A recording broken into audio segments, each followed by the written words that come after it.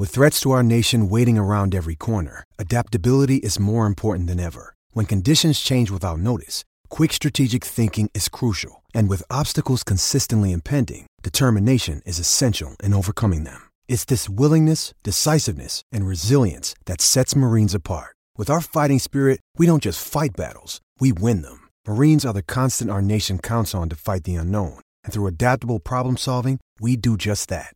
Learn more at marines.com. It is Ryan here, and I have a question for you. What do you do when you win?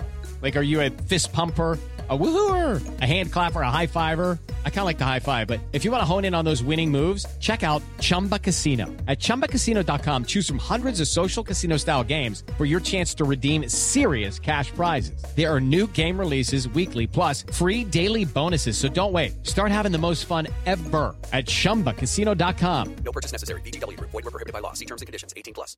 It is Ryan here, and I have a question for you. What do you do when you win? Like, are you a fist pumper, a woohooer, a hand clapper, a high fiver? I kind of like the high five, but if you want to hone in on those winning moves, check out Chumba Casino. At ChumbaCasino.com, choose from hundreds of social casino-style games for your chance to redeem serious cash prizes. There are new game releases weekly, plus free daily bonuses, so don't wait. Start having the most fun ever at ChumbaCasino.com. No purchase necessary. VGW. Void where prohibited by law. See terms and conditions. 18+. On Florida's Space Coast, we think you can have the best of both worlds. Kind of like right now. Driving, at your desk, maybe at the gym, but you're also grooving to some music. Visit us and you'll go to the beach and see a rocket launch. Or go kayaking and manatee spotting. It's all waiting for you on the only beach that doubles as a launch pad. Plan your adventure today at visitspacecoast.com. Pad up. It's the Australian Cricket Podcast. And here are your hosts.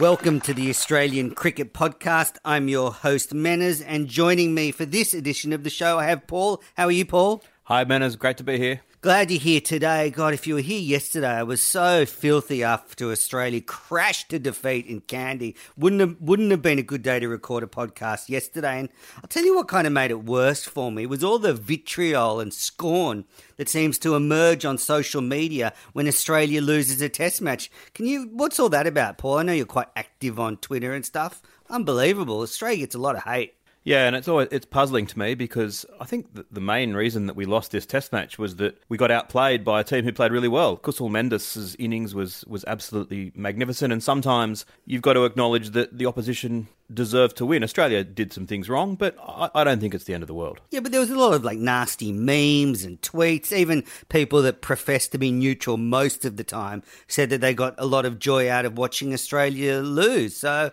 I mean, I know sometimes I'm guilty of maybe gloating when England loses, but God, it really made the defeat worse. There was all the stuff on social media. I can understand people from outside Australia gloating because I think Australia sometimes invites upon themselves a little bit of that with sledging and somewhat behaviour that can somewhat be considered as arrogant. But I hope that Australians themselves, when Australia lose, particularly in this manner, can accept that it was just one of these things. In this edition of the show, we're going to be comprehensively reviewing that loss in Kandy. We're also going to preview the upcoming test match in Gaul. Then we move on to our commentator critique segment. And then after the break, there's been some huge news in Australian one-day cricket with a selection bombshell dropped by the Aussie selectors, and also Watto has been up to his old tricks in the CPL. So that's all to come. Let's start off with the scores in Kandy. Sri Lanka won the first test match by 106 runs. It was only the second ever test victory over Australia by Sri Lanka, and they've actually happened both times at Kandy. We talked about the game Australia lost in 1999 when Gillespie and Waugh collided. In this game, Sri Lanka batted first and they made 117. Australia replied with 203. Sri Lanka then made 353 in their second innings, setting Australia 268 runs to win. Australia really never looked in the hunt from the beginning and they lost the game by 106 runs. It was a huge victory by Sri Lanka and a mixture of experience and youth. Now, Paul, I want to talk about the decisive innings by Kusal Mendis in this test match. He made 176 in the Sri Lankan second innings, and it was far and away the biggest and most decisive innings of the test match. Yeah, and it came at a point when it just looked like it was impossible to score runs on this wicket. And to predict that someone who had never scored more than about, I think his highest score was about 50 or something in the few test matches that he'd played, would put together an innings like this, it was just impossible to foresee. And it was just an example of the glory and the wonder of sport and the great unpredictability of sport. As an Australian fan, it was depressing to see him bat, but as a cricket fan, what an emergence of a future superstar. Now, I've got some stats here to back up what a phenomenal innings it was by Mendis. For a start, he made 176. The next highest score in the game was Steve Smith's 55. But I've gone a bit deeper than that, Paul, and I've been crunching the numbers, and I've got some stats here. So in the 23 completed innings by the top six batsmen in the test match, a total of 270 runs were scored at an average of 11.7 runs per wicket. 11.7 runs per wicket by the top six batsmen, apart from Mendis's 176. That means he's 164.3 runs above the average top six innings in the game. I mean, that's a huge disparity. It rivals some of the great innings that have beaten Australia. The famous partnership of Dravid and Laxman back in 2001. Even I think Mark Butcher scoring a massive score to beat Australia in the Ashes of that same year. That every now and again it seems that Australia's on the end of a career-defining performance from someone, and you had to feel pretty pleased for the young guy and impressed and amazed by what he did. On that third morning when Stark took an early wicket, I really thought the test match could be over on that day. I thought Sri Lanka were going to really cave in against Australia's pressure, but Mendis just completely turned the tide, changed the whole momentum of the series. It was phenomenal. It's the highest score in tests at the ground. It's the highest score versus Australia in Sri Lanka. He's the second youngest player ever to score 150 plus in a test match versus Australia, and it's one of the finest maiden test centuries I've seen. It rivals Lara's 277 at the SCG. It really was decisive, and I think it's just changed the whole series. Yeah, you don't want to go over the top in working out where this innings sits, but it's hard not to, because I'm really struggling to think of a better innings that I've seen any time recently. It was that good. I think, as I said, he changed the momentum of the series. Up until that point, Australia, while failing in the first innings and not getting a big enough lead, I think we were dominating the match at that point. And then he came in and arrested the momentum. And it's this I want to talk to you about now, Paul, is Australia's inability to halt the momentum in Asian conditions. We saw in India a couple of years ago, Australia crashed to a 4-0 series defeat. Then in the UAE, we crashed to a 2-0 defeat against Pakistan. Now we're down 1-0 in this series. That's 7 tests in a row on the subcontinent. What's going on? We just don't seem to be able to turn the tide when things go against us. Well, I think that Mendis's innings was significant, and the second most significant impact in the match was O'Keefe getting injured. That Australia were then left with one frontline spinner, whereas Sri Lanka were bowling with 4 spinners throughout the second innings. The other thing I think is worth noting is that, and I was shamefully guilty of this last week, I totally underestimated the strength of the Sri Lankan bowlers. I proudly and probably arrogantly predicted Australia winning 3-0. Hopefully you can edit the previous podcast, Menners, and delete me saying that. That would be very very nice of you. But I won't be doing that. But I've just looked at the actual bowling averages in first class cricket of the bowlers engaged. De Silva 22.6, Sandakan 22.8, O'Keefe 23.8, who then didn't bowl for a lot of the match, Pereira 25.1, Harath 25.3, and Lyon 36.4. When you look at all that and assume that and note that O'Keefe didn't bowl for much of the game, we're blaming the Australian batsman's inability to cope with spin. We probably should say, well, Sri Lanka have got some really fine spinners and we don't. I guess what I'm trying to get to is there some mental hurdle that Australia have got now in the subcontinent? Take away O'Keefe being injured and all those factors. The fact is, this is not in isolation one bad performance. It's on the back of a lot of poor performances in these conditions. And I just think maybe we've got this mental hurdle now in Asia that we can't get through. And we even saw yesterday Rod Marsh came out and said that, the selectors have done everything they can for the Aussie players to get them ready for this tour. He's kind of thrown them under the bus. And I don't know, what can Australia turn it around from this position? Well, there's a few things in that. Firstly, I agree with you with Yes, Rod Marsh. Rod Marsh shouldn't have been saying that. I don't think he meant it to be in that way, but it's going to come across that way. If I was the players, I'd be thinking... He should be gagged. Yeah, I think... Not literally, it should be a gag order. I think it's time for him to... It's time for someone else to be a selector. Definitely, I agree with that. Secondly, in terms of the mental block in the subcontinent, I think it's probably... You can see evidence of that in Australia's uncertainty as to how to bat. I think they had the right idea that they were going to be aggressive in this match, because in the past, when they've prodded and pushed, they become sitting ducks.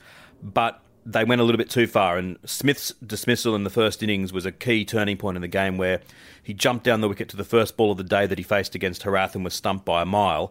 I'm sure he regrets that shot, but I think it shows that we're sort of torn between survival and when we do try to score runs, we're scoring them with risky shots. Lehmann talked about keeping the game at a good pace and not allowing the game to speed up. Yet I thought in this test match, at times we made the game speed up with the manner in which we batted. Yeah, and I think that there were a few dismissals like that. Khawaja's dismissal in the second innings especially, where he tried to slog sweep a ball that was going to hit middle stump off Harath. You can say that was a poor shot. But again, I think that they did the right thing with being aggressive. They just went a little bit too far at points. Can we turn it round? Well, I think that if you look at it from the positive point of view, you could say Mendes' innings was one out of the box, and we did have O'Keefe injured. If you take those two things out, the Australian performance doesn't look quite so bad. But going to Gaul, this is the pitch where, before the series, people like me who were predicting an Australian victory were kind of thinking if Sri Lanka were going to do anything, they're going to do it at Gaul. It's a hard place for Australia to have to go to next, a ground where the ball spins prodigiously, and Australia have now got Nathan Lyon and John Holland, only two spinners coming to the side, neither averaging under 35 in first-class cricket, whereas Sri Lanka will probably pick 11 spinners. Yeah, I think it's hard to see us winning 2 test matches in a row on the back of that performance. And what really is disappointing is we had Sri Lanka in a really good position when we dismissed them for 117. For Sri Lanka to win the test match after getting bowled out for 117 was a fine achievement and a pretty poor performance by Australia's batting especially. Harath dominated. He took 4 for 49 and 5 for 54. He now has 8 4-wicket hauls against Australia. That's only in 9 test matches. So we really have to come up with a plan to handle him in the second test. Yeah, absolutely. Look, the one good thing is that the nature of these wickets means that turnarounds are possible, that Gaul... just like Pallakeli here, you would expect there will be periods probably at the start where it's very hard to bat on. It probably will flatten out for a while, and then the spin will really start to come into its own. There was a test match a couple of years ago that Sri Lanka played against India, where Sri Lanka got all out for 183 in the first innings, India 375 in the second, and you'd say at that point they had the game at their mercy. Sri Lanka 367 and then bowled India out for 112, with Harath opening the bowling and taking 7 for 48. Australia has to make sure that when we do bat at some point in the game when the conditions are okay, that's when we capitalise. It's what we failed to do here. Backing up Harath was the left-arm leg spinner Sandakan. He had the best debut ever by a left-arm leg spinner in Test cricket. He took 4 for 53 and 3 for 49. And again, we didn't have many answers to that sort of unique action of Sandakan's, did we? No, and I mean a couple of the balls that he got wickets with. I think of the ball he got Mitch Marsh out for in the first innings, a left-arm leg spinner's wrong and that hits the top of off stump. Cricket doesn't get much more poetic than that, I don't think. Marsh played down the wrong line, but you can't really blame him. And then the dismissal of Burns in the second innings, that was a feisty ball, a fearsome ball for anyone to receive. And again, as I said, he's got an average of 22 in first-class cricket. I just ignored that before the match. Obviously, he's a really fine bowler, and we don't seem to have anyone that can match him. Yeah, and it's not something you face a lot of in domestic cricket, left-arm leg spinners. Brad Hogg's probably the only one who was playing domestically in Australia recently. There's Shamsi, the South African we saw in the World T20, but it's a really unique action, and he gets a lot of turn both ways. We saw the ball in the second innings that got Joe Burns. It turned so far, so that was exciting to watch, actually, from a neutral's point of view. Oh, it's wonderful to watch. I mean, one ball he bowled that was a little bit short and wide of off stump, and Smith was looking to have to sort of reach for it to cut it, and ended up having to play a backward defensive shot off leg stump with a straight bat. It had spun about a metre. And as you say, with his wrong-un, that's something that even the great Shane Warne didn't really have much of. But when you've got a wrong-un that you can land and people can't pick, it really elevates you to the top of the tree. He was a surprise packet because it was Harath and Pereira were billed as the main threats, but Sandakan, what a debut. You put that along with Mendes' two young players that have really combined to dominate Australia. Fantastic for Sri Lankan cricket. But now let's get on to the Australians. And as a way of analysing the first Test match, I thought we'd go through each player and assess their performance in the Test match and also look at what they need to do going forward. Let's start up the top of the order. We'll go through in batting order. I just want to talk about both top orders to give you an idea of how bad the performance was from the Australian and Sri Lankan opening batsmen. They combined in their 8 innings to score 53 runs in the whole Test match, and that is the second lowest ever in any Test match. Wow. And the lowest since 1935. So normally I guess someone up the top of the order gets runs, but not in this Test match. That's a great stat. Where did you find that stat? I'm not going to reveal my sources, Paul. Now let's start with David Warner. He had a terrible match, a duck and one. His 1 run for the game is the lowest tally by an Australian opener since Tubby Taylor got a pair in Karachi in 1994. That was actually on Taylor's captaincy debut. And for me with Warner, it was such an unfortunate test for him to have a shocker. Great openers. For me, they set up the series. They score runs in that first test. They get on top of the bowlers. And we really needed him in this Test match, and he wasn't there. Yeah, absolutely. So often we have... when we do go in the subcontinent, our openers go okay and get us some runs, and then the collapse comes later. When the collapse is starting at the top, that's when you know things aren't going to be good. I think he's still, along with Smith and Voges, our best player, and expecting big things from him in Gaul. I think he can bounce back, but really unfortunate in this Test match. Perhaps he was caught a bit short after that thumb injury. Do you think that played into it? In the first innings, he didn't really look to have his full feet going. And then in the second innings, though the ball kept a bit low, I don't know if it was the right option to be charging Harath so early. Yeah, look, I mean, whether the injury was playing a part, I don't know. Only he would know that. Yeah, but that second innings, it did keep very low. It's he maybe didn't play it the best way, but I think a lot of players would have got out to that ball. So bad test for Warner resulted in a bad test for Australia. Shows his importance to the Australian top order. Now Joe Burns, his opening partner, made 3 in the first innings, 29 in the second innings. Unlucky in the second dig, he got an absolute ripper from Sandakan. That was a ball we were just talking about.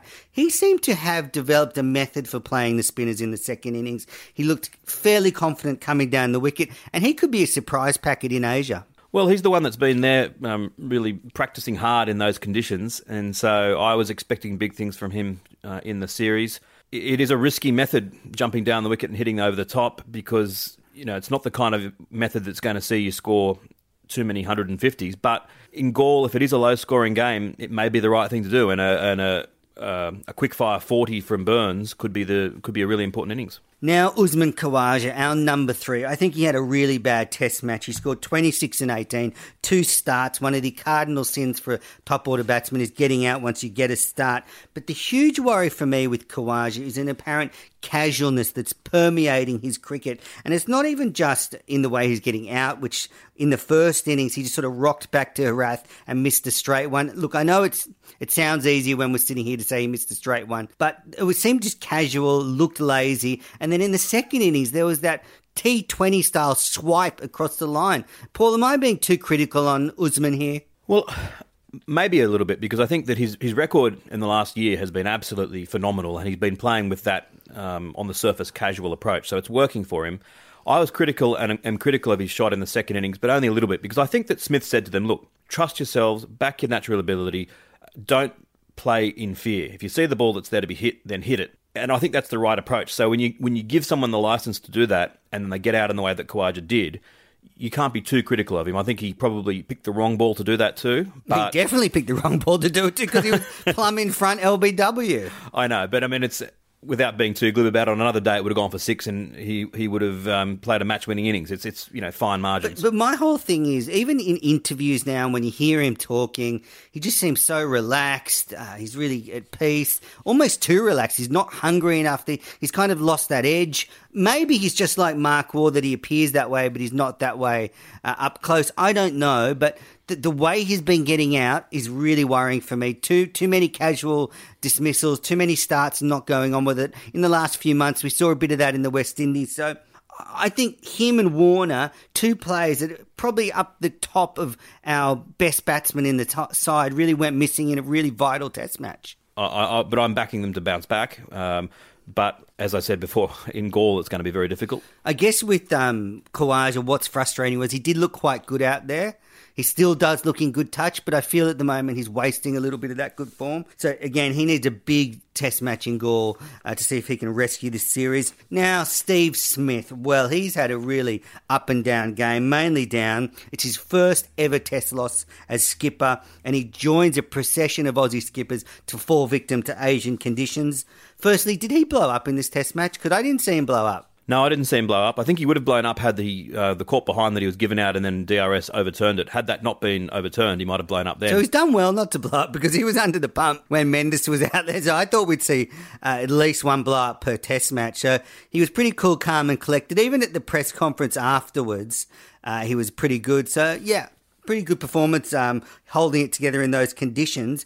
I'm not sure as the tactics he employed in his Sri Lanka second innings were right. Okay, he was hampered by losing Stephen O'Keefe, but he didn't bring Mitch Marsh on to fifth change. And when he did bring Mitch Marsh on, he got a wicket straight away. I just think that's strange not to bowl Mitch Marsh. Yeah, and I think he probably could have also bowled some of the part-timers a little bit more. Now, I know that when Warner bowled, he bowled one over where he got hammered, but presumably Warner was given a bowl because he's been landing them well in the nets. He probably needed to give them, Warner, Voges himself, a little bit more of a go, given that Lyon in the second innings wasn't really looking like taking a bagful. Yeah, I'm just not sure if he backs his own bowling, Smith, anymore, because he's really reticent to give his leggies a bowl ever. I mean, it seems like an absolute last resort for him. Well, and this is where it's needed, that these pitches are. I find it amazing that we're going to go into the Gaul Test match with only two specialist spinners, given that Pallakeli was the non-spinning, in inverted commas, wicket in Sri Lanka,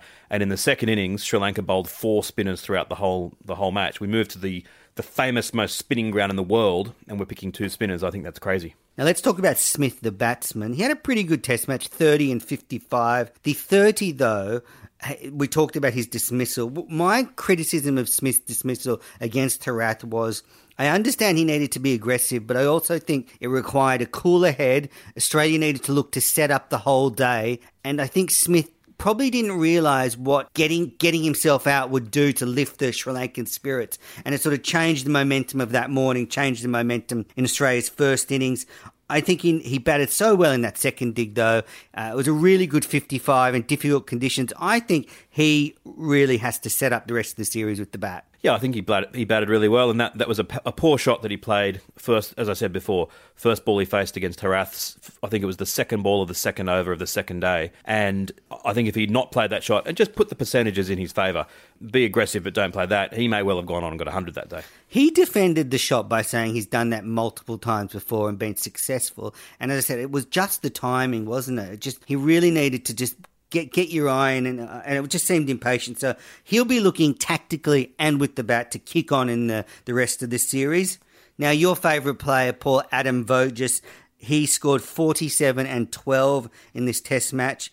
His average now sits at the miserly 87.25. So he's on the Devils number for Australian cricket, but really strange dismissal in the second innings. He seemed to do a bump ball, but when they showed the replay, he was out, caught and bowled. Yeah, and he was out. I mean, he walked off shaking his head, looking a bit bitter about the decision, but it was clearly out.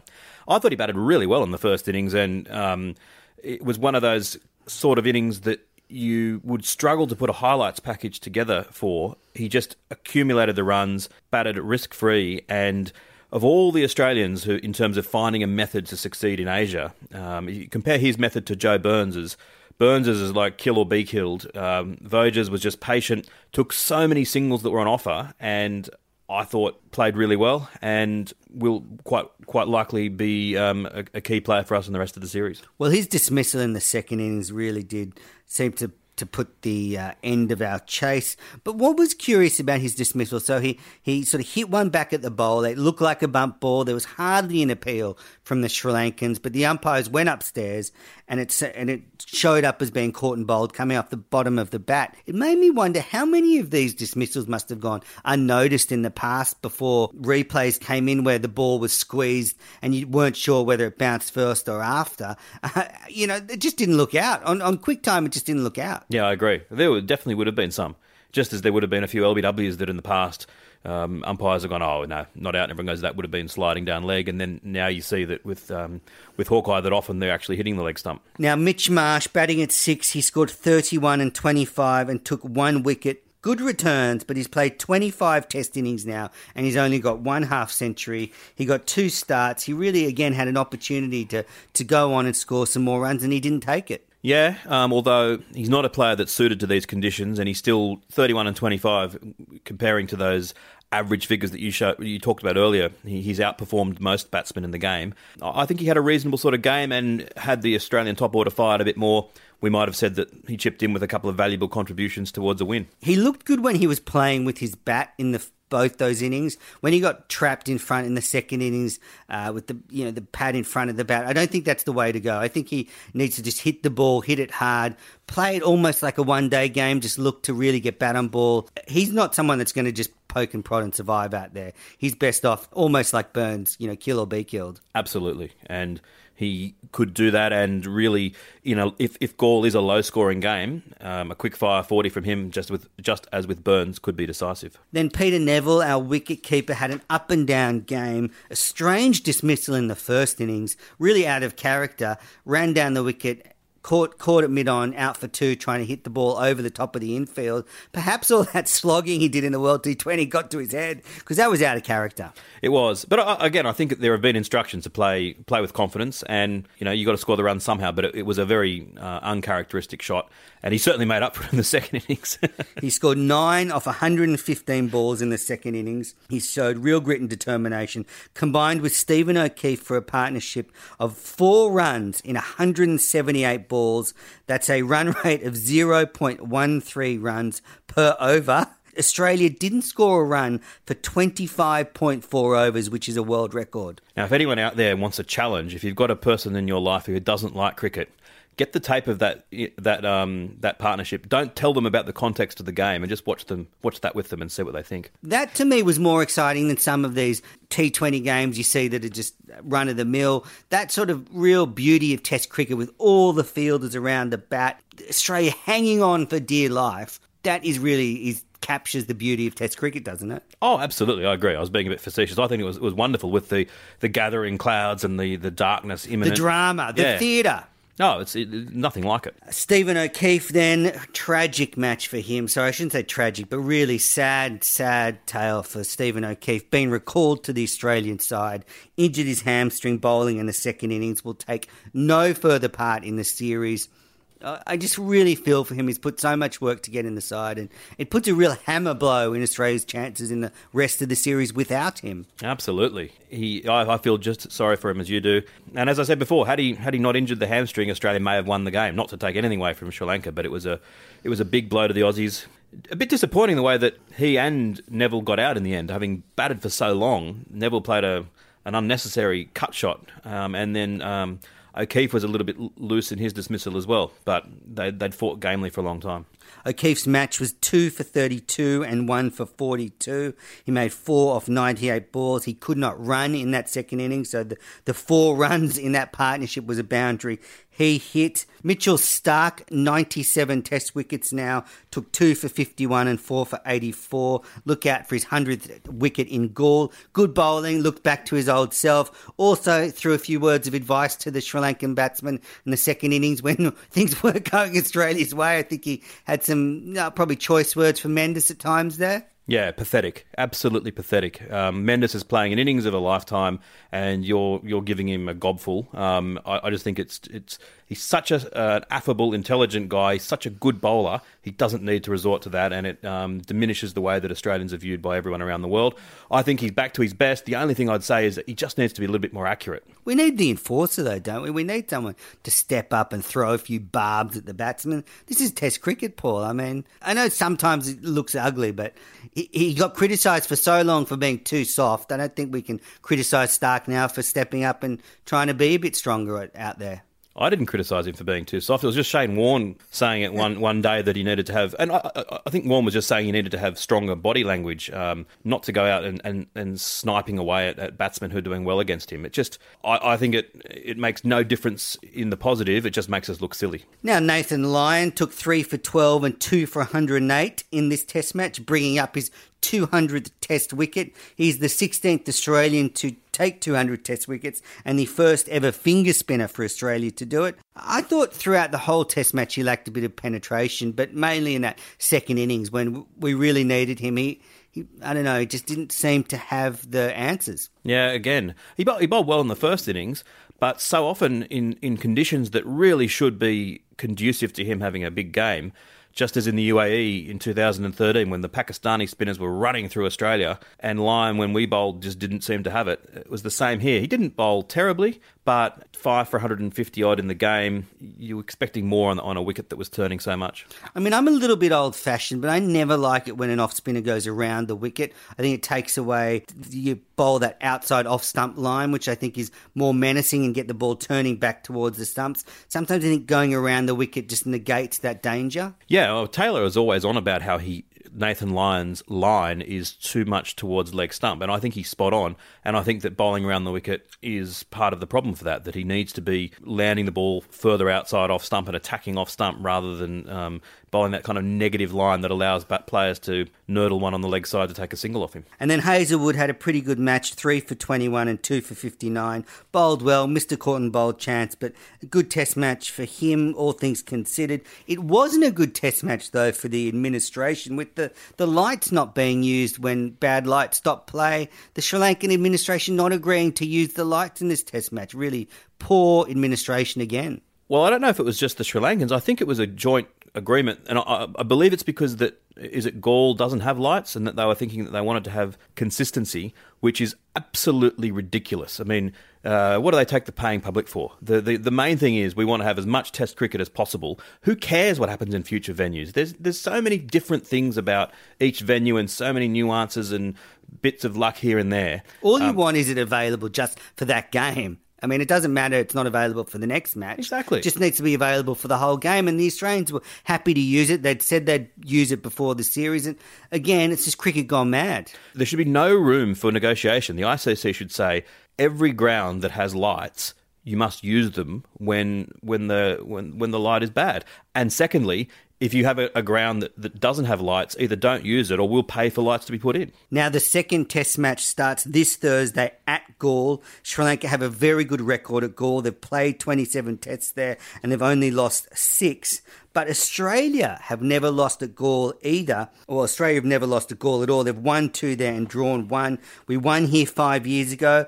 That was when Nathan Lyon took 5 for on debut. Ryan Harris also took 5 for in the match. It secured a 129-run victory. But even before that, back in 2004, Australia had one of its best victories in Asia where they trailed Sri Lanka by 161 runs on the first innings but went on to win the Test match on the back of Gilchrist, Martin and Lehman tons. Warne took 10 for the match. McGill took 5 for the match. So I guess Australia, despite going into a ground where the conditions wouldn't favour them, got a good record there. Yeah, they do. And I'm not all that optimistic, though. These exaggerated conditions do mean that anything's possible. So it certainly wouldn't surprise me if Australia were to win this match. But for a person who predicted Australia winning the series 3-0, my prediction is now that Sri Lanka is... I would have Sri Lanka as favourite to win this Gaul Test match. Yeah, it's going to be really a big challenge for Australia to arrest the momentum. The only change you would think to the Australian lineup will be John Holland 29 years old, coming in for Stephen O'Keefe. He's had a career blighted by injury. He has 106 first-class wickets at an average of 37.9, but he comes off a very strong Shield final where he took 3 for 86 and 5 for 76. It's a massive challenge for him, flying from Australia to Sri Lanka, adapting to the conditions and making a test debut at the last minute like this. Huge challenge for him. It is, and I mean, it was a selection very much out of left field, so it seemed. If he does succeed, though, it'll be a fairy tale. Yeah. Flown from Australia, rescues Australia's series. I mean, it's there to be taken, isn't it? Absolutely, for sure. And he may well succeed because if the conditions do favour the spinners, he bowls a little bit like, nominally a little bit like Harath. He's a left-arm orthodox spinner. But I find it very peculiar that Rod Marsh's justification for picking him was that the selectors decided to replace like with like. And that it's almost as though they said, right, well, Stephen O'Keefe's a left-arm off-spinner, we must replace someone with that as well. That's crazy.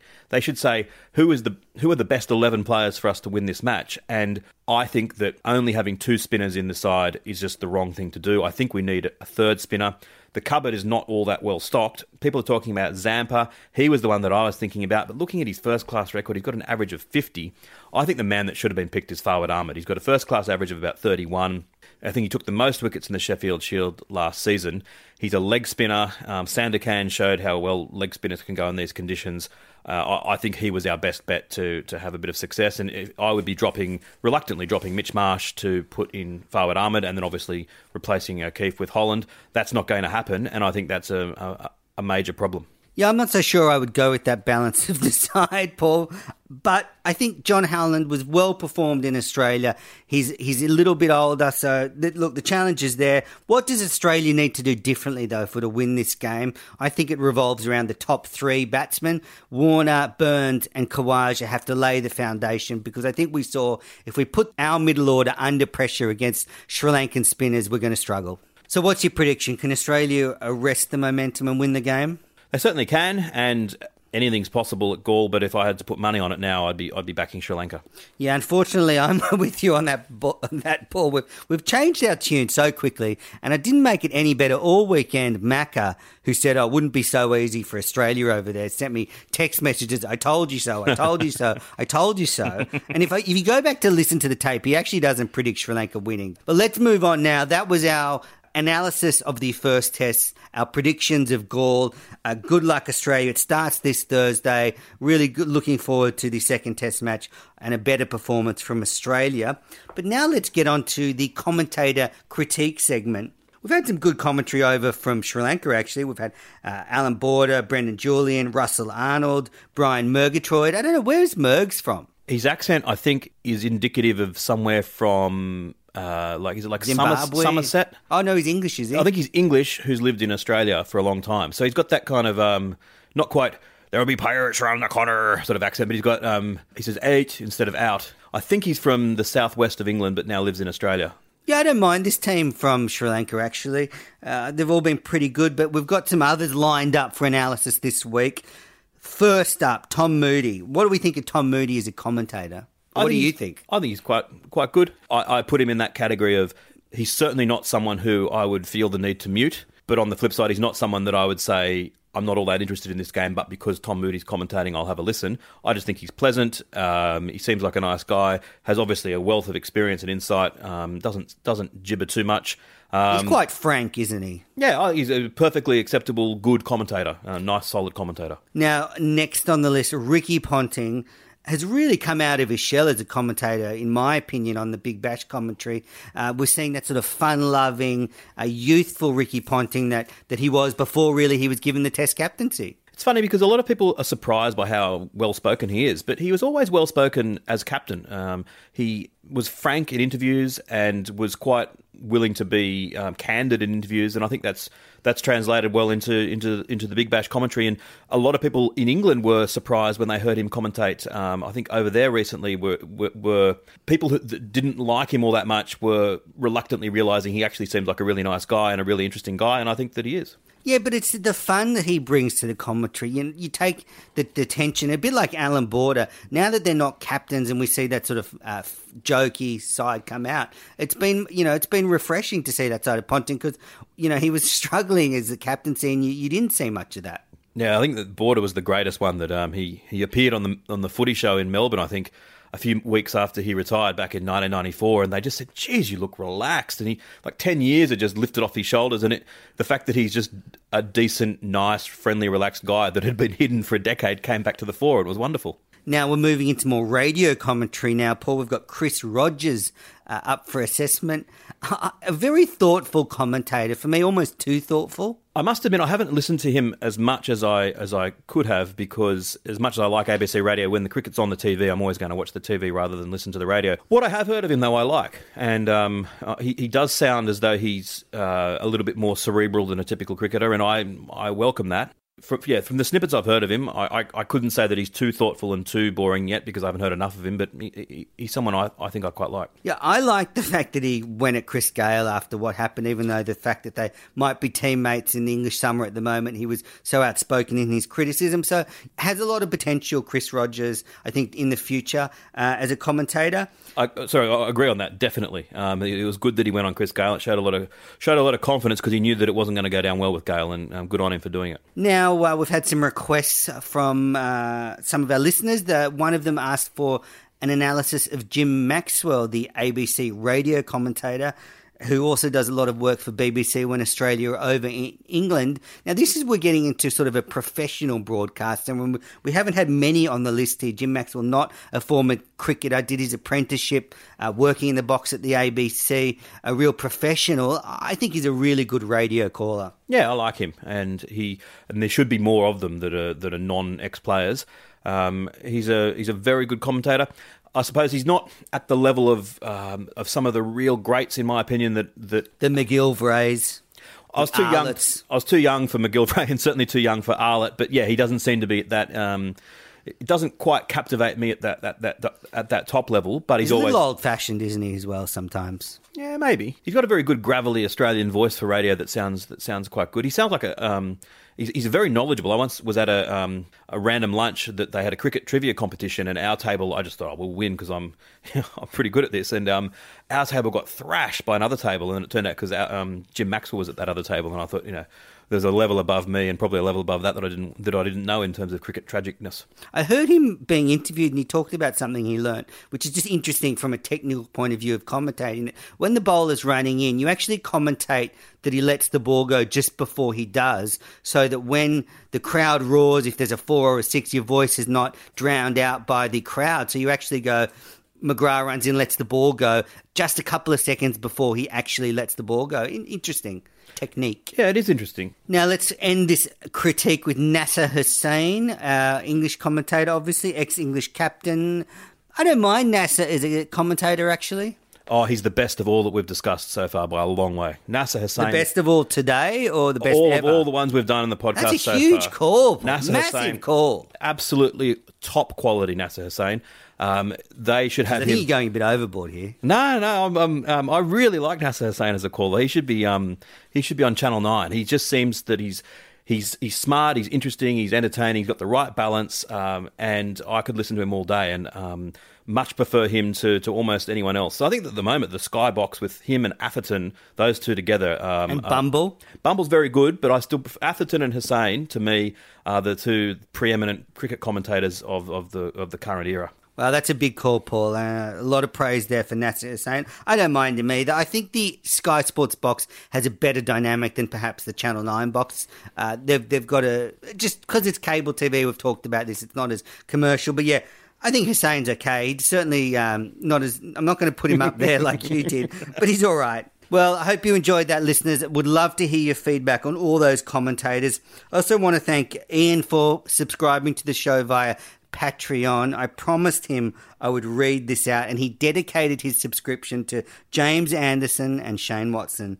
So there you go, Ian. I've done it. If you want to get in touch with the show, we're on Gmail, AusCricketPod, AUSCricketPod @gmail.com. You can also find us on Twitter @AusCricketPod. We're on Facebook as the Australian Cricket Podcast. We're on all the podcast apps you can find. Please subscribe to the show, leave a review on iTunes. We'd love to hear your feedback. Get in touch via the commentators. And if you'd like to, please subscribe to the show via Patreon. Here comes the West Indies captain, Gary Sobers. Oh, bowled him! Played on, in fact. Sobers looking most disconsolate, and Knight has him again. That is the wicket England so desperately needed. 224 for 5. A very casual, loose-looking stroke, the inside edge, and onto the stumps. Welcome back to the Australian Cricket Podcast. That was my old cricket coach, Barry Knight, bowling Gary Sobers, who turned 80 in the last week, and tributes have been flowing in from around the world for Gary Sobers. Now, huge news yesterday, Paul, huge news. Glenn Maxwell has been dropped from the one-day side for the tour of Sri Lanka, the one-day leg in Sri Lanka. What is going on? Maxwell gone. Well, ultimately, he just hasn't been consistently scoring any runs, and the selectors have taken a stand. I think I'm a massive fan of Maxwell, and I've always said I want him in the Test side as well. You want him opening the batting in Test and one-day cricket, is that correct? Yeah, and keeping as well. I think it's a good thing that they've dropped him, and we've seen so many examples of players in this country who have been dropped and have come back better for it. I hope that he's going to be one of those. His strike rate in one-day cricket overall is still, I think it's still around about 100, which is wonderfully entertaining and means that he's the crowd favourite. I think he does need to rein it in ever so slightly in the first 20 balls of his innings. I'd prefer to see the next half of his one-day career, because I'm sure he'll come back with an ever so slightly lower strike rate, drop his strike rate by 5 and increase his average by 10. I think that's the standard of player that he should be. Well, it's been a huge kick up the backside by Rod Marsh for him, because last year he was so good in one-day cricket. He averaged 46 with the bat last year in one-day cricket, and this year he's only averaging 25 with the bat. It's been a big drop-off, so he's been dropped. Travis Head has also been dropped, and which I find strange that Maxwell and Head are both dropped, and Sean Marsh and Enrique's come in. Neither of those can bowl part-time spin like Head and Maxwell, so I'm not sure if the balance of the side is right, but it's obviously they're just trying to give Maxwell a kick up the arse. It's strange that Sean Marsh comes back in. How often does that seem to happen, that he's in and out for so long? I think that it also shows that they don't value this series all that highly, which is no slight on Sri Lanka. It's just that bilateral one-day series just come and go these days, and the World Cup... Because they're perfect conditions for Maxwell. Part-time spin, plays, in subcontinent so often, but they've obviously just said, no, it's just you need to do better. If this was the World Cup, I think they'd be picking him still, and that would be right. But a huge bombshell by the selectors. I didn't see it coming, him missing the squad. I thought maybe he'd struggle to make the final 11 for a couple of the games, but yeah, huge shock for him, and he's now got the Matador Cup and some Australia A cricket to try and propel himself back into the national setup. And that could be the best thing for him, playing in the Matador Cup, rather than the pressure of international cricket, going out with his position on the line, coming back, playing some state cricket where he'll be the big fish in a small pond. He might go back to basics and really start to excel, and hopefully will. I still think he can have a Test career as well. Now, I've got a great highlight from the CPL this week, and the highlight from the CPL this week was almost... And I'll start with this one, that there was a drinks fridge next to one of the benches, and one of the Guyana Amazon Warriors hit the drinks fridge on the full with a 6 and sent glass flying, which Mike Hazelman dubbed as extraordinary. That was almost the highlight of the week in the CPL. But this morning, Shane Watson has had an absolute shocker batting for the Zooks. He tried to walk off after 19 overs.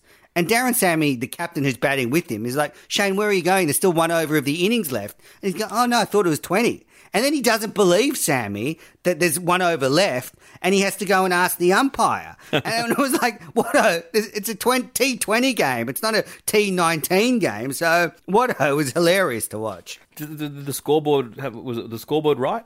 Oh, well, obviously, maybe there was something going on with the Florida scoreboard, but everyone else seemed to know that there was still one over to go, except Watto. And then he was so stupefied, he didn't even believe Sammy. Watto. But it didn't affect his batting, actually. He hit 42 off 17 balls with 5 sixes this morning. So Watto and Huss's St. Lucia's Zooks have won 5 out of their last 6 games and qualified for the finals. Watson is the team's leading wicket taker and the team's second leading run scorer, so he's really enjoying the CPL. Now, the way the finals is decided for the CPL, Guyana Amazon Warriors take on the Jamaica Talawars, and the winner goes through to the final. The loser of this game plays the winner of the Zooks v Trinbago, so a knockout game there for the Zooks v Trinbago. So, yeah, the pointy end of the CPL concludes in St Kitts this week. And you said that you've the crowds at Florida didn't look all that special? No, they looked completely empty. The games I saw this morning, it looked really like there was no one there. So I'm not sure it's such a good idea going back there after this. Sounds as though it wasn't promoted all that well, because you'd think that if they really wanted to promote it properly, even if you gave tickets away, that you'd be able to find a way to energise the existing cricket fans that there would be in Florida. There'd be some Indians and Pakistanis and English who live there that you could have energised to go to the game. Plus, there'd be some West Indians that would live there as well. So it's a bit disappointing they can't get a crowd. I guess as well, the fact that it's not just one game, the fact that it was 5 or 6 games means that perhaps if you're a cricket fan living there, you'll go to one, but you're not going to go to all of them kind of thing. So probably watered out the crowds a little bit. I didn't realise it was that many. Yeah, that sounds a bit silly. I think if they're going to have 5 or 6 there, they need to have a side called Miami or a side called Florida. Well, I guess, Paul, we should wrap this podcast up now. We've the only thing I will say is that there's probably as many people here for this podcast as there was when Steve Smith was presented the Test Championship mace this week in farcical circumstances. So Steve Smith was supposed to be given the Test Championship mace and the $1 million cheque before the Test match, but Sri Lanka objected, saying it wasn't good for their psychology to see Australia get the cheque and the trophy before they're about to play. So it was done a couple of days before in like a private ceremony. What an anticlimax. Well, it further fuels the need for a Test Championship, and we've talked before about how difficult it is and all the challenges of formatting. But maybe we could actually do it on the show next time. Get Smith here, and the 4 of us could have the trophy and the cheque, because I think it'd be just as exciting as what they did this week. The way things are going, we might not be Steve Smith who's joining us. It might be Alistair Cook. Oh God, I might edit that bit out. What a clanger to finish the show on, Paul. God. But yeah, look, by the end of this series, Australia could be down 3rd in the rankings if the results don't go our way over in England in the West Indies in the India series. So yeah, Australia have the number 1 ranking at the moment, but I don't know for how much longer. Yeah, and the tour of India is going to be a really tough one in February. Well, listeners, enjoy the cricket this week. I hope you enjoyed the podcast. We'll be back to review the second test next week, and enjoy the cricket. Thanks, Paul, for coming along. Thanks, Benners. What a marvellous stroke. He's played no better shot than that in the whole of this series.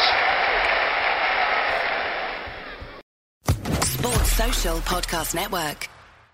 Hello, it is Ryan, and we could all use an extra bright spot in our day, couldn't we? Just to make up for things like sitting in traffic, doing the dishes, counting your steps, all the mundane stuff. That is why I'm such a big fan of Chumba Casino. Chumba Casino has all your favorite social casino-style games that you can play for free anytime, anywhere with daily bonuses. That should brighten your day a little.